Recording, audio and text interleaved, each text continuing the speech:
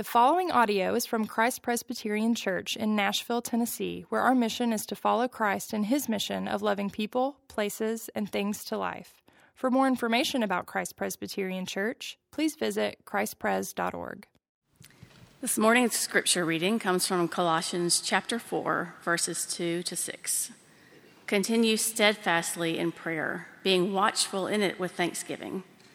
At the same time, pray also for us, that God may open to us a door for the word, to declare the mystery of Christ, on account of which I am in prison, that I may make it clear, which is how I ought to speak. Walk in wisdom toward outsiders, making the best use of the time. Let your speech always be gracious, seasoned with salt, so that you may know how you ought to answer each person. This is the word of the Lord. Praise be to Christ. Thank you, Julie, for the second time. Good morning, everyone. My name is Paul Lim, and I've had the pleasure and privilege of serving here as a scholar in residence for the last several years. And so today I have the pleasure and privilege of opening up the scriptures as it was just read for us. So it is a very momentous occasion for all of us, all of those who are commissioned or ordained into serving God more officially within the context of the local church. Then it really does behoove us to ask the most fundamental question to be asked by anyone who comes to church or thinks about Jesus at all. Who or what is a Christian? Who is a Christian? What does a Christian do, or what is that person? Because the sermon title is Imitation of Christ. What does that mean to imitate somebody? Do you remember when you were imitating somebody, trying to be like somebody?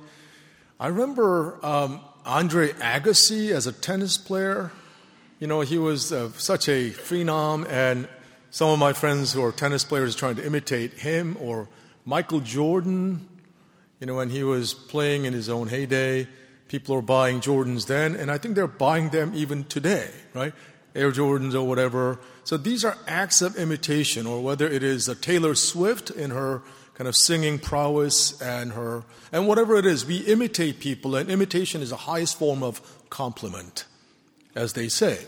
So that means as Christians, we are called to imitate Christ.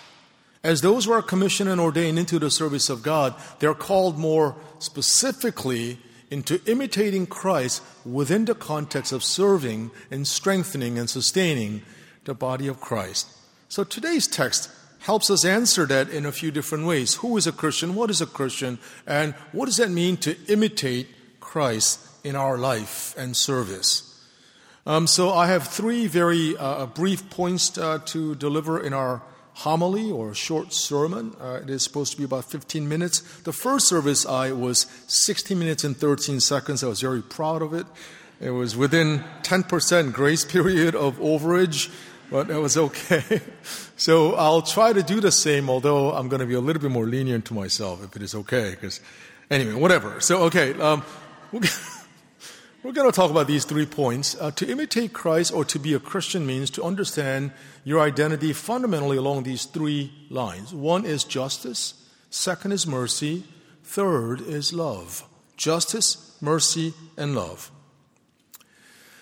If you were to ask anyone within the context of ancient Judaism as to what is your God like, what is Yahweh like, they would have unhesitatingly said, our God is somebody who really embodies justice and mercy in his own being and act. God acts according to God's character, that is, God is just all the way, and God is merciful all the way, and God undergirds God's act and being through God's chesed, which means God's covenant faithfulness or mercy, or put it in today's parlance, love. Justice, mercy, and love. So someone who seeks justice without mercy, and we know some people like that, unfortunately, is not the kind of person who's either, as Paul addresses, as somebody who's wise or someone whose speech is seasoned with salt.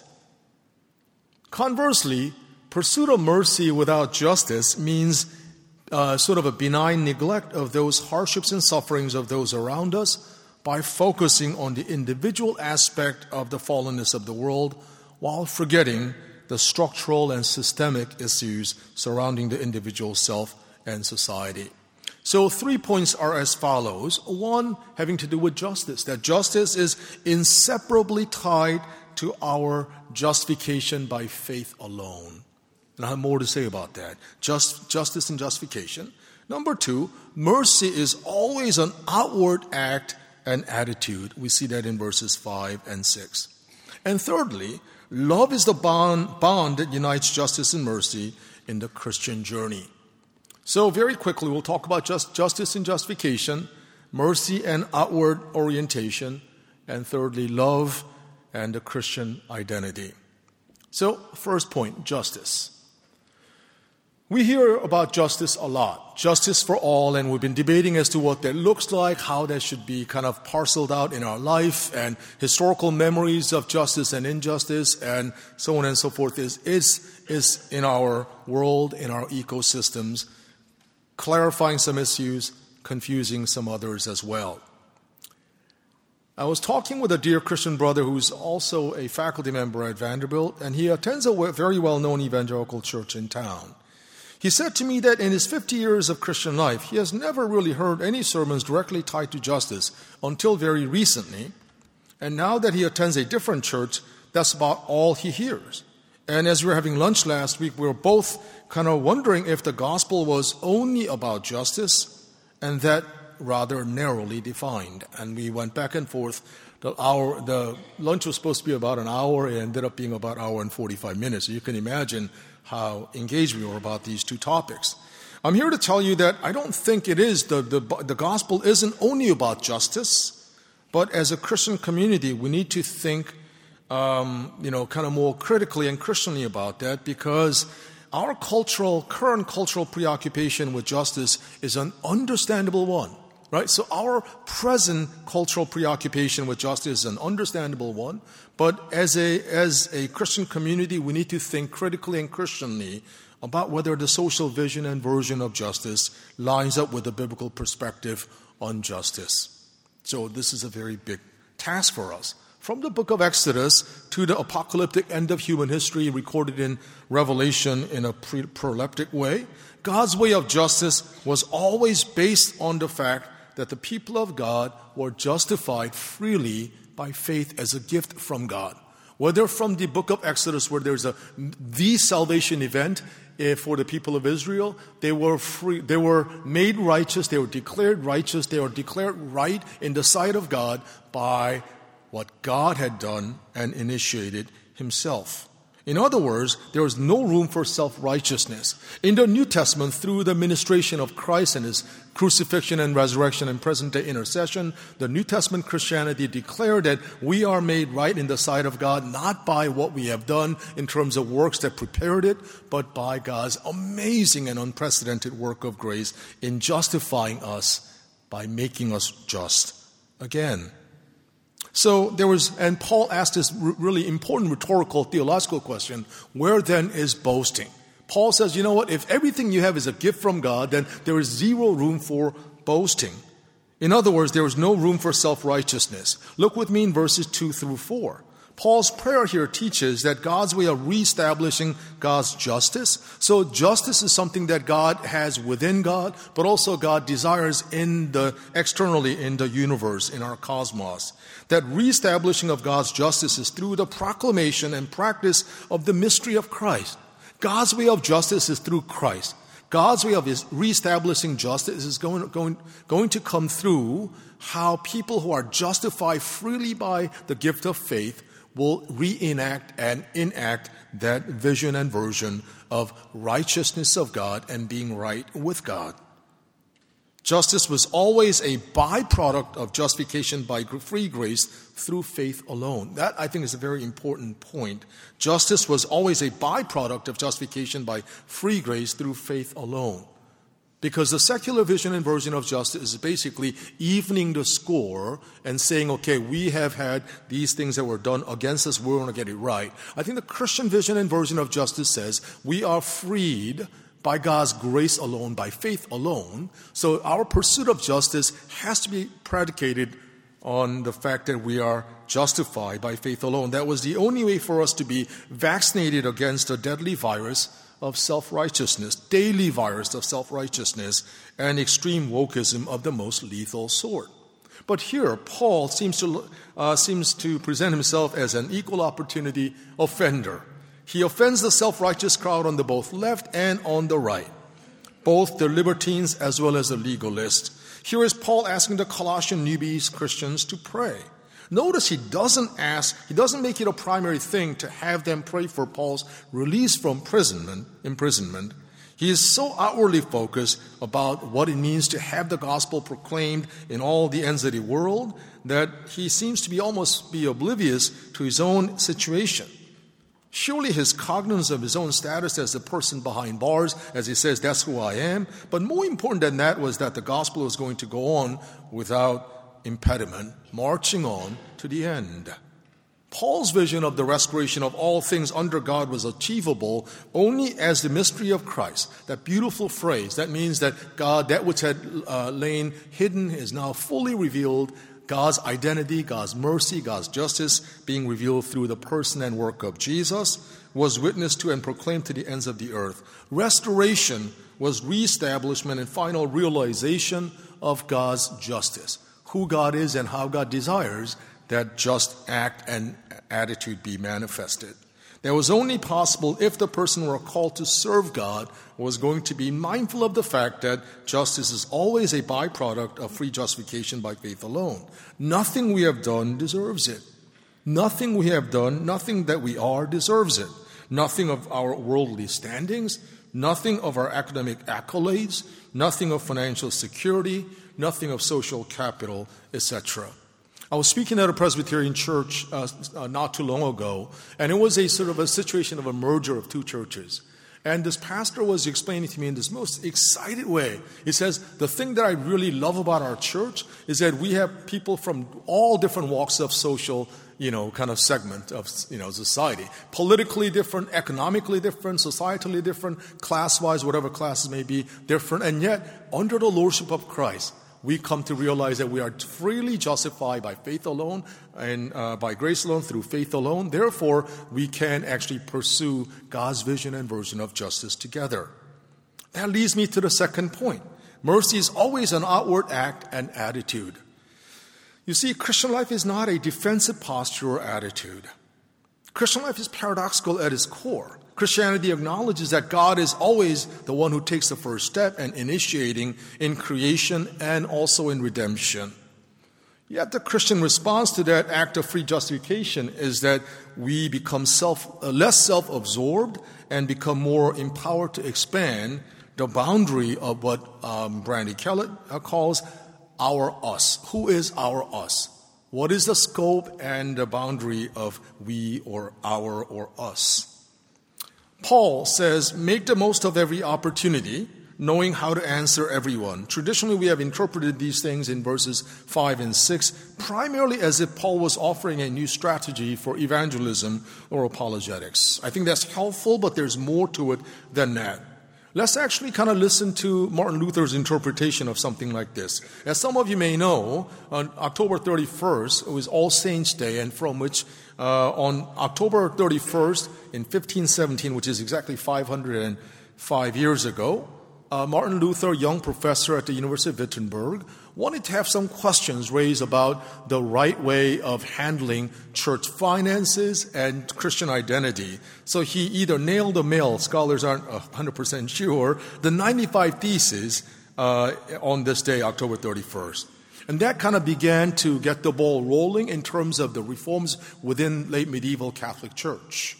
But 2.5 years later, as the movement was gaining further kind of momentum, people are beginning to ask this question afresh. What does that mean to be a Christian? Who is a Christian? What is a Christian? And how do I understand my freedom in Christ? So he wrote this book, tiny book, but really a dynamite of a book called On Christian Liberty, published in 1520, a long time ago, but it has deep resonance for us today as well.